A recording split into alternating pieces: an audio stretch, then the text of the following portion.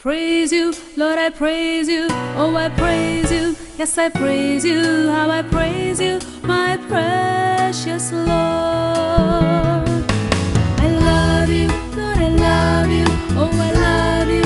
Yes, I love you, Lord, I love you, my lovely Lord. You are worthy, Lord, you're worthy. So you're worthy, so worthy.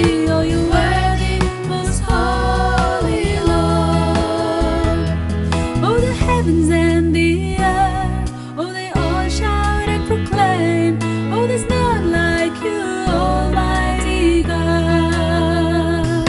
Oh, the trees of the fields, they clap and rejoice, oh, they sing to you, Almighty God. Oh, they bow their knees before you, oh, they bow their knees before you, oh, they bow their knees and worship you, Lord.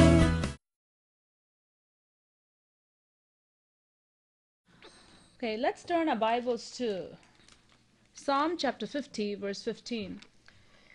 சங்கீதம் 50ஆம் அதிகாரம் 15ஆம் வசனத்தை பார்ப்போம். Psalm chapter 50, verse 15.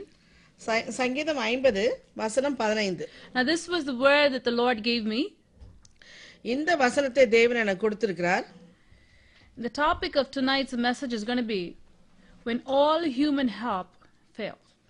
இந்த வசனத்தை தேவன் கொடுத்திருந்தாலும் இந்த நாளின் பகுதியின் தலைப்பு என்னவென்றால், மனுஷனுடைய உதவிகள் நம்மை கைவிட்டாலும் கர்த்தர் எப்படி நமக்கு உதவுகிறார் என்பதை பார்க்க போகிறோம். When all human help fail. மனுஷனுடைய ஆதரவுகள் நமக்கு இல்லாமல் போனாலும், From every angle, human help, when it fails, what's going to happen to us? எல்லா பக்கத்திலும் மனுஷனுடைய ஆதரவு நம்மை விட்டு நீங்கினால் நம்ம என்ன நடக்க போகிறது என்று பார்க்க போகிறோம். Let's read Psalm 50, verse 15. சங்கீதம் 50ஆம் அதிகாரம் 15ஆம் வசனம் பார்ப்போம். And call upon me in the day of trouble. I will deliver thee, and thou shalt glorify me. ஆபத்து காலத்தில் என்னை நோக்கி கூப்பிடு, நான் உன்னை விடுவிப்பேன், நீ என்னை மகிமைப்படுத்துவாய். And call upon me in the day of trouble. I will deliver thee, and thou shalt glorify me. ஆபத்து காலத்தில் என்னை நோக்கி கூப்பிடு, நான் உன்னை விடுவிப்பேன், நீ என்னை மகிமைப்படுத்துவாய். Let's read one more verse also. We'll keep this as a key verse, but we're going to read one more verse. இந்த வார்த்தையை நீங்கள் கவனமாக வைத்துக்கொண்டு நம்ம இன்னொரு வசனத்தை நம்ம பார்ப்போம். Let's read Psalm 46, verse 1. சங்கீதம் 46 வசனம் 1 பார்ப்போம். And then we'll read verse 2 also. இரண்டாவது வசனத்தையும் படிப்போம். God is our refuge and strength, a very present help in trouble. Therefore will not we fear, though the earth be removed, and though the mountains be carried into the midst of the sea. சங்கீதம் 46 வசனம் 1-2. தேவன் நமக்கு அடைக்கலமும் பெலனும் ஆபத்து காலத்தில் அனுகூலமான துணையுமானவர். ஆகையால் பூமி நிலை மாறினாலும் மலைகள் நடுசமத்தில் சாய்ந்து போனாலும்.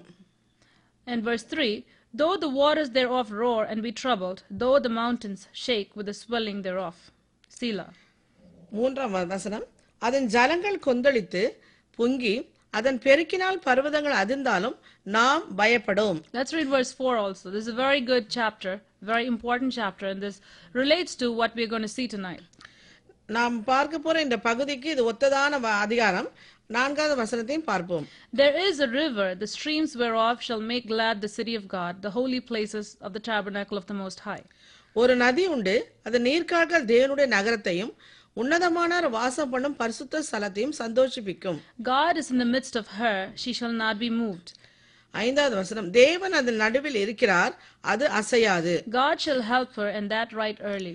அதிகாலையிலே தேவன் அதுக்கு சகாயம் பண்ணுவார். Now I like this verse a lot. God has spoken to me many times through this verse, and I like it in English because it says God is in the midst of her, she shall not be moved, God shall help her, and that right early. Now you can apply to either gender, but God has used this to strengthen me many times. இந்த அதிகாரம் எனக்கு மிக பிடித்த அதிகாரம். நான் பிரச்சனைகள் நிறைந்த நேரத்திலும் இந்த அதிகாரத்தை நான் படிக்கும் பொழுது இந்த வார்த்தைகள் என்னோட பேசுகிறதாக இருந்து இந்த வசனங்கள் என்னை தைரியப்படுத்துவதாக இருந்தது. தேவன் அதில் நடுவில் இருக்கிறார், அது அசையாது. அதிகாலையில தேவன் அதுக்கு சகாயம் பண்ணுவார் என்று பார்க்கிறோம். Yeah, and in English it says God is in the midst of her. வேதத்திலே அவளின் நடுவிலே தேவன் இருக்கிறார் என்று ஆங்கிலத்திலே And குறிப்பிடப்பட்டிருக்கிறது. it says, she shall not be moved. அவள் அசைக்கப்பட முடியாது என்று ஆங்கில வேதாகமத்திலே போடப்பட்டிருக்கிறது. God shall help her in that right early. அதிகாலையிலே தேவன் அவளுக்கு உதவி செய்வார் என்று போடப்பட்டிருக்கிறது. So, this verse is such an important verse which says, no matter what happens in your life, whatever happens all around you, the mountains may come crumbling down, the sea may start roaring, whatever happens, the Lord says that He is a very present help in time of trouble. இந்த வசனத்திலே நாம் பார்க்கிறோம், என்ன பிரச்சனைகள் வந்தாலும், என்ன போராட்டங்கள் வந்தாலும், மலைகள் நடுசமத்திலே சாய்ந்து போகிறதாக இருந்தாலும், ஜலங்கள் கொந்தளிக்கத்தக்கதாக இருந்தாலும், தேவன் நம்மோடு இருக்கிறார் என்று போடப்பட்டுள்ளது. And the Lord says, when He helps us just in time.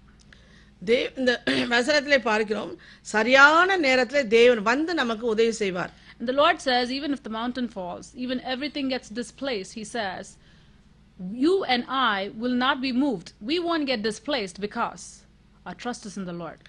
இந்த வசனத்திலே போடப்பட்டிருக்கு, மலைகள் நடுசமத்தில் சாய்ந்தாலும் ஜலங்கள் கொந்தளிச்சு பொங்கினாலும் தேவன் நம்மோடு இருப்பதனால், நமக்குள்ளாக நம்ம மத்தியிலே இருப்பதனால் நாம் அசைக்கப்பட முடியாது என்று போடப்பட்டுள்ளது.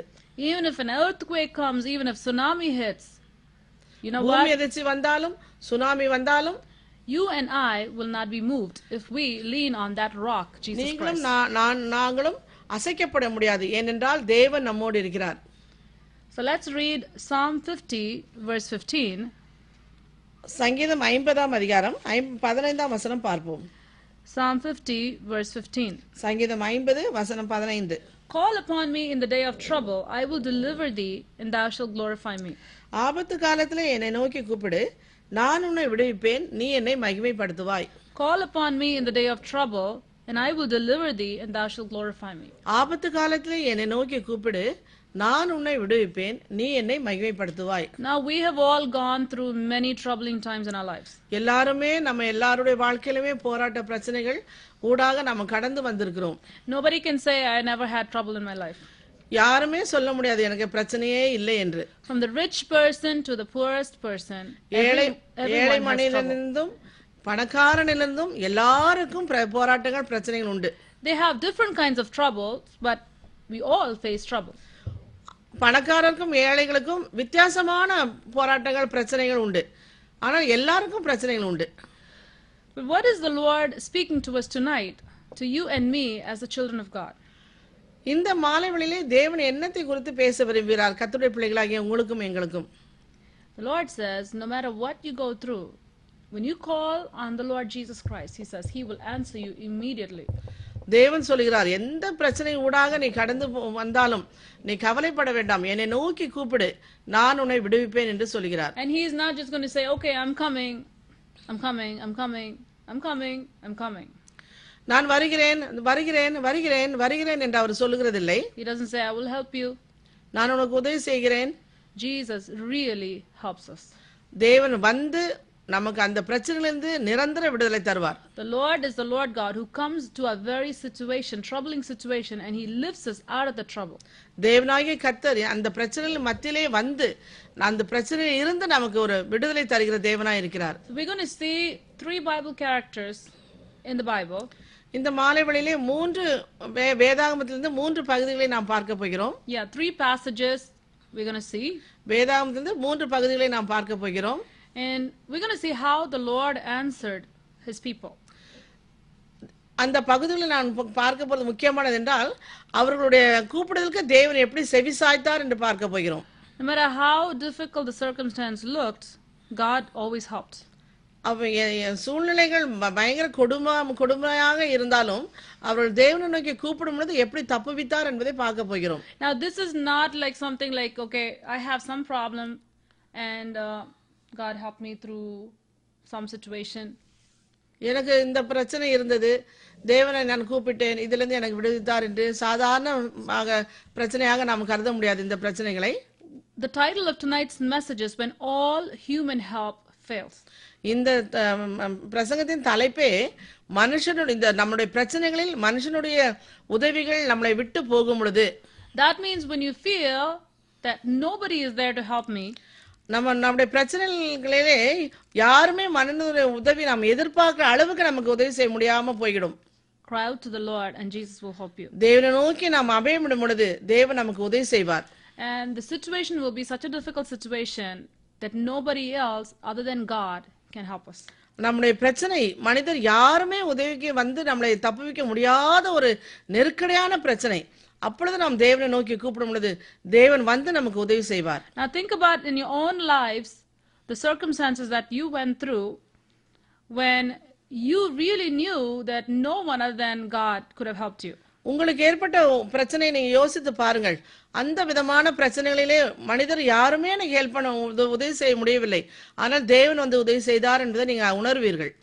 So as we're going to read these scripture portions, may the Spirit of the Lord open your heart and your eyes and cause you to relate that to your own self and apply it. இந்த பகுதியை நாம் படிக்கும் பொழுது தேவன் உண்மையாகவே உங்களோடு பேசுவதை, உங்களுக்கு உதவி செய்வதை நீங்கள் உணர்ந்து அதை பயன்படுத்திக் கொள்ளுங்கள். So let's turn to 2 Chronicles chapter 18. 2 நாளாகமம் 18ஆம் அதிகாரம். Chapter 18. 2 நாளாகமம் 18ஆம் அதிகாரம். And let's read verse 1. வசனம் 1 படிப்போம்.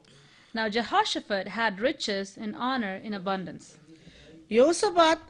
யோசபாத்துக்கு மிகுந்த ஐஸ்வர்யமும் கனமும் உண்டாயிருந்தது. Jehoshaphat had riches and honor in abundance. யோசபாத்துக்கு மிகுந்த ஐஸ்வர்யமும் கனமும் உண்டாயிருந்தது. And joined affinity with Ahab. Same verse. யோசபாத்துக்கு மிகுந்த ஐஸ்வர்யமும் கனமும் உண்டாயிருந்தது. அவன் ஆகாபோட சம்பந்தம் கலந்து. So now Jehoshaphat had everything. Basically he had riches and honor. அவனுக்கு மிகுந்த ஐஸ்வர்யமும் இருந்தது, மிகுந்த கனமும் இருந்தது. Now this is something that all the people in the world will envy. When people look at somebody with riches and honor, they'll feel jealous about them. யோசபாத்தை போலவே உலகத்திலே பெரிய பணக்காராயும் மிக கனம் பொருந்தவர்களாய் இருந்தால் மற்றவர்களை பார்க்கும் பொழுது பொறாமை ஏற்படும். So he basically had everything that people could have. உலக பிரகாரமா இருக்கிறது போல யோசபாத்துக்கு அந்த நாளிலே ஐஸ்வர்யமும் கனமும் இருந்தது. And he is a man who trusted the Lord, who loved the Lord, and the Lord blessed him. ஆனால் யோசபாத் கர்த்தரை நேசித்து கர்த்தரை கனம் பண்ணி கர்த்தருக்கு செய்ய வேண்டிய காரியங்கள் எல்லாவற்றையும் செய்தான். So those riches and honor came from the Lord. அதனால் அது நிமித்தமாக அவன் கர்த்தருக்குரிய காரியங்களிலே மிகவும் கவனமாயிருந்து கனப்பட நிமித்தமாய் அவனுக்கு ஐஸ்வர்யமும் கனமும் ஏற்பட்டது. It says in the Bible that the fear of the Lord will bring riches, honor, and life. நாம் வேதத்திலே பார்க்கிறோம், கர்த்தருக்கு பயப்படும் பயமானது ஞானத்தையும் கனமும் ஐஸ்வர்யமும் உண்டாக்கும் என்று. So this riches and honor for Jehoshaphat came from the Lord.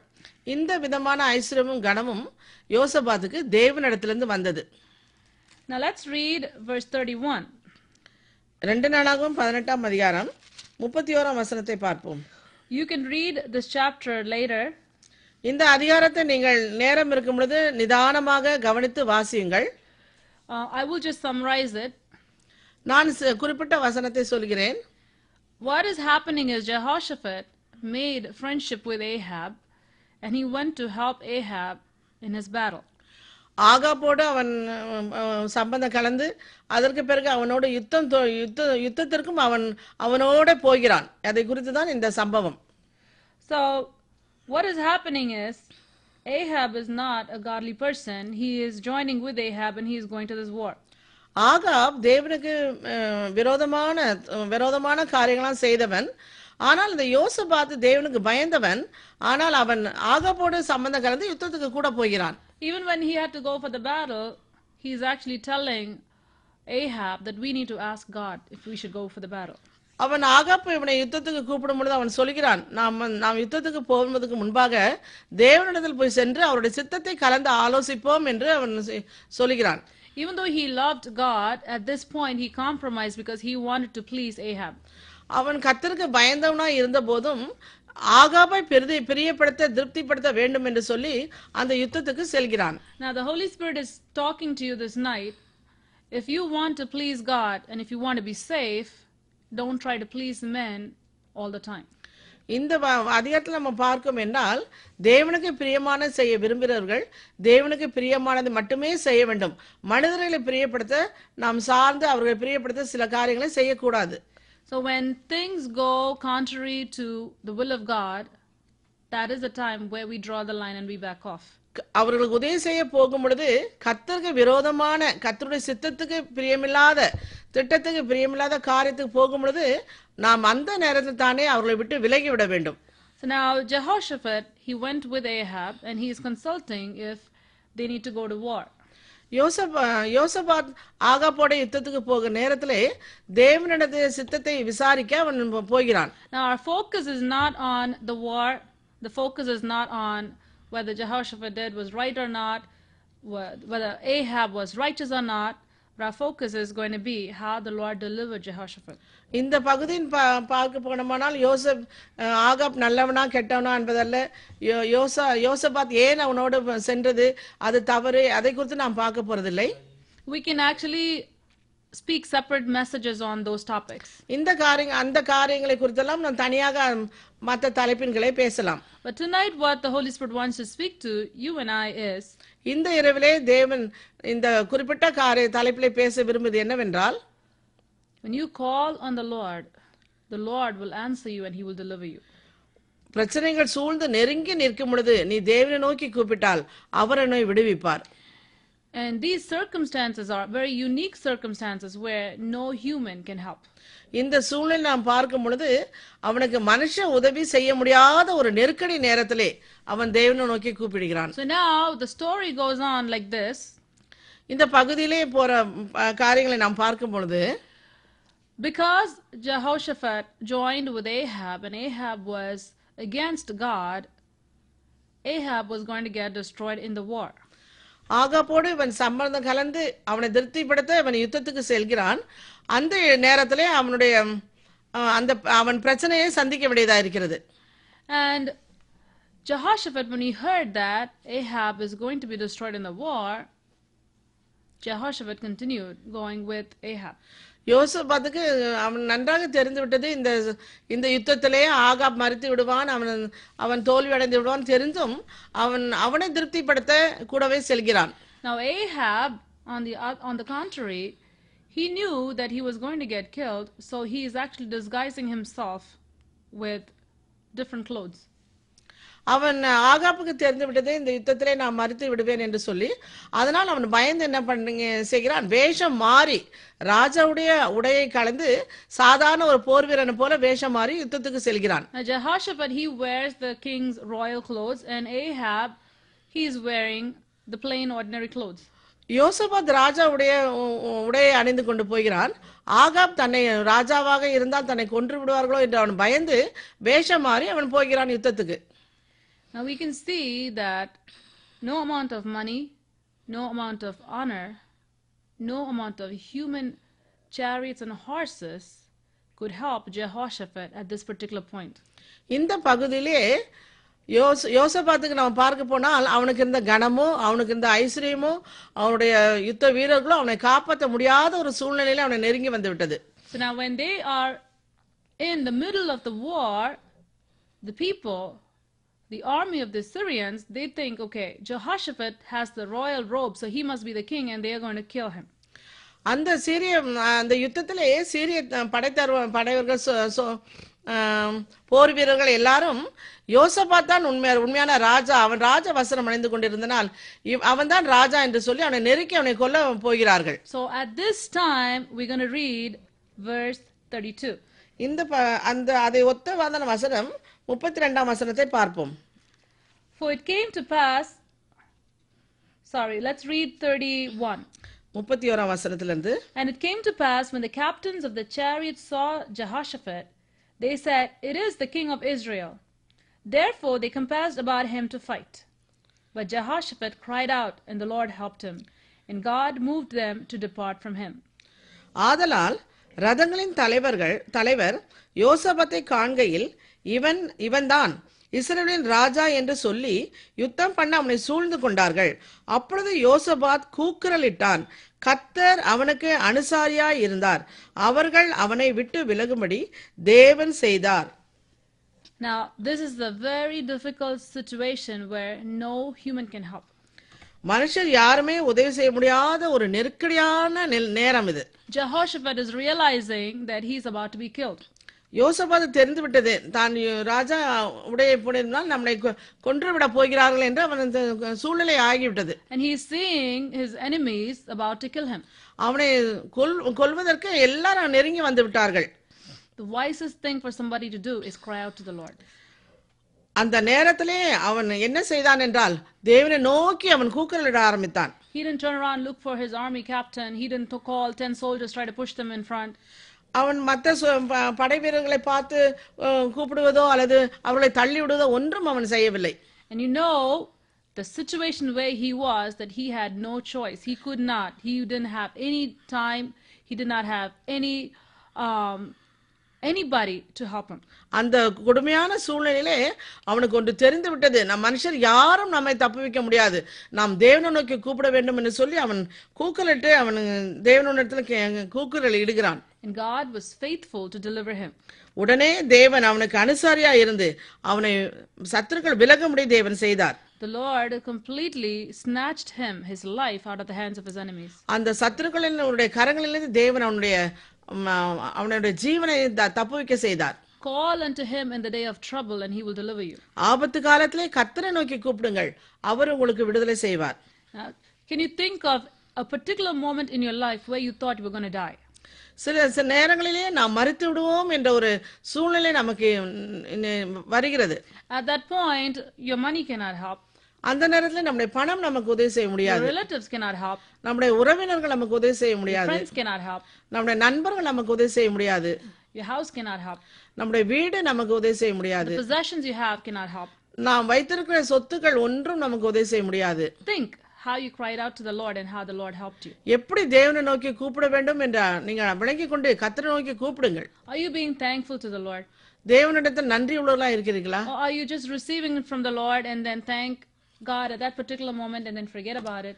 தேவன் செய்த நன்மையை அவர்கிட்ட இருந்து வாங்கிட்டு ஒரு நன்றி கூட சொல்லாமல் அதை மறந்து விடுகிறீர்களா? There is a very specific reason why God has written this in this book of the Bible. அதனால் தான் தேவன் இதை குறிப்பாக இதை எழுதி வைத்திருக்கிறார். God wanted us to know, to hear what he did for Jehoshaphat. தேவன் ஏனென்றால் யோசபாத்துக்கு தேவன் என்ன செய்தார், அவன் கூப்பிட்ட உடனே எப்படி அவனுக்கு உதவி செய்தார் என்பதை மற்றவர்கள் அறியும் பொருட்டே தேவன் இதை எழுதி வைத்திருக்கிறார். Are you sharing what God has done for you? உங்களுக்கு தேவன் என்ன உதவி செய்தார் என்று நீங்க மற்றவர்களோடு பகிர்ந்து கொள்கிறீர்களா? Your time of need, உங்களுடைய தேவையான நேரங்களிலே when you were desperate for help, துவண்டு ஒருவருடைய உதவி இல்லாமல் நாம் துவண்டு போகிற நேரத்திலே the Lord Jesus Christ came to your rescue. நீங்கள் அவரை நோக்கி கூப்பிடுகிறீர்கள், அவர் வந்து உங்களை விடுவிக்கிறார். God is snatching you, literally snatching you out of the hands of death. சத்துருடைய கரத்திலிருந்து மரணத்திலிருந்து அந்த நேரத்திலே தேவன் உங்களை பறித்து விடுவிக்கிறார். How many times you should have been killed by an accident? எத்தனை நேரங்களிலே நாம் பயணத்திலே போகும் பொழுது நம் ஆபத்திலே மாட்டி மரிக்க வேண்டிய சூழ்நிலை ஏற்படுகிறது. How many times we should have been killed in the hospital? மருத்துவமனையிலே எத்தனை நேரங்களில் நாம் மரிக்க வேண்டிய நிலைமை ஏற்பட்டது. How many times we should have been killed when we were working?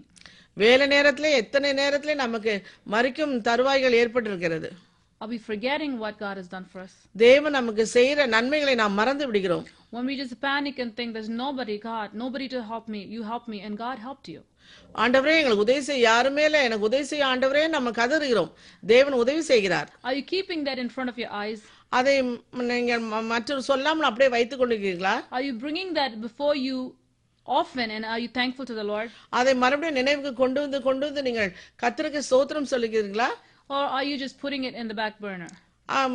நன்மைதானே, அது வந்துச்சு போச்சுன்னு அப்படியே நீங்க விட்டு விடுகிறீர்களா? May the Spirit of the Lord speak to you. ஆவியானவர் உங்களோடு பேசிக் கொண்டிருக்கிறார். May the Lord help you to have a thankful heart toward the Lord Jesus Christ. தேவன் செய்கிற ஒவ்வொரு காரியத்துக்கும் உங்களுக்கு நன்றியுள்ள இருதயம் வேண்டும். Now, back to where we were. நாம் எப்படி இருந்தோம்? We're going to look at the verse again. மறுபடியும் இதுக்கு முன்பதாக பார்த்த வசனத்தை நாம் பார்க்க போகிறோம். When Jehoshaphat cried out, the Lord rescued him. யோசபாத் தேவனை நோக்கி கூக்குரல் இடுகிறான், தேவன் அவனை சத்துருக்களை விட்டு விலகும்படி தேவன் செய்தார். So when you go through any circumstance where you feel there's no one to help me and no one can truly help you at that point, சில நேரங்களிலே நாம் நமக்கு ஏற்படுகிற சூழ்நிலை நாம் பார்க்க போகுமானால் யாருமே நமக்கு உதவி செய்ய முடியாத ஒரு சூழ்நிலையில் நிர்பந்தமான நெருக்கடியான நேரத்தில் நாம் சந்திக்க வேண்டியதா இருக்கிறது. when every human help will literally fail. உண்மையாகவே மனுஷனுடைய எல்லா காரியங்களும் நம்மை விட்டு நமக்கு உதவி செய்ய முடியாத ஒரு நேரமாக அது வந்துவிடும். when your loved one who want to help you are not able to help you. உங்களை அந்த நேரத்தில் நேசிக்கிறவர்கள் உங்களுக்கு உதவி செய்ய விரும்புவார்கள், ஆனால் அவருடைய உதவி உங்களுக்கு செய்ய முடியாமல் போய்விடும். when you're in the middle of the traffic, when you feel you're about to crash, nobody can help you. நீங்கள் வாகனத்தில் போய்கொண்டு இருக்கும் பொழுது இது மற்ற வாகனம் இடித்துவிடும் போல பயந்து நம்ம நடுங்கும் பொழுதும் அந்த நேரத்தில் யாரும் நமக்கு உதவி செய்ய முடியாது. and all it took was screaming Jesus. ஒரே காரணம் செய்ய வேண்டுமென்றால் இயேசுவே எங்களை காப்பாற்றும் என்று நீங்கள் அபயமிட வேண்டும். and the Lord Jesus will snatch you out of the hands of death. தேவனாகிய கர்த்தர் அந்த பயங்கரமான விபத்திலிருந்து உங்களை தப்புவிக்க அவர் வல்லவராய் இருக்கிறார். the Lord Jesus snatched Jehoshaphat's life out of the hands of death. யோசபாத்துடைய அவனுடைய ஆத்மாவை அவனுடைய ஜீவனை தேவனாகிய கர்த்தர் அவனை அன்றைய தினம் அவனை தப்புவித்தார். the Lord Jesus has snatched each one of our lives out of the hands of death many times in our lives. தேவனாகிய கர்த்தர் நம்முடைய ஒவ்வொரு வாழ்க்கையும் பார்க்குமானால் எத்தனையோ தரம் மரிப்பதற்கு போயிருந்த நம்மை தேவன் ஜீவன் தந்து நம்மை காப்பாற்றி இருக்கிறார். may we be ever thankful to the Lord. அதற்காக நாம் ஒவ்வொரு தரம் நினைக்கும் போதெல்லாம் நாம் நினைத்து கர்த்தருக்கு நன்றி சொல்ல வேண்டும். when we go through a circumstance where human help fails, மனுஷனுடைய உதவிகள் நம்மை விட்டு விலகும் பொழுது, when we see I have tried through A, I have tried through B, I have tried through C, D, and none of them were able to help, look to the Lord. இவர்களை நோக்கி பார்த்தோம், மற்றவர்கள் நோக்கி பார்த்தோம், இன்னொருவரை நோக்கி பார்த்தோம், இன்னொருத்தர் விடுவிப்பார்கள் என்று உதவி செய்வார் என்று பார்த்தோம். யாரும் உதவி செய்ய முடியல. உதவி செய்ய முடியாத நேரத்திலே அந்த நேரத்தில் நீங்க தேவனை நோக்கி அபயமிடுங்கள். when all recommendations fail, மற்றவருடைய நமக்கு உதவி செய்யும் எண்ணத்திலே வருகிற எல்லா காரியங்களும், when all human financial support fails, பண உதவி செய்கிறேன் வருகிற அவருடைய உதவிகளும், when all human love fails, மற்றவருடைய உலக பிரகாரமான கனிவான வார்த்தைகள், when all those fail, எல்லாம் அது தோல்வியாக நின்றுவிடும். when you feel like the ground that you're standing on is shaking, நாம் நிற்கிற அந்த பூமியே நம்மை விட்டு விலகுவது போல, அது அப்படியே ஆடுவது போல, இது உலகமா என்று நமக்கு ஒரு நிலைமை நமக்கு வந்துவிடும். on Christ the solid rock I stand.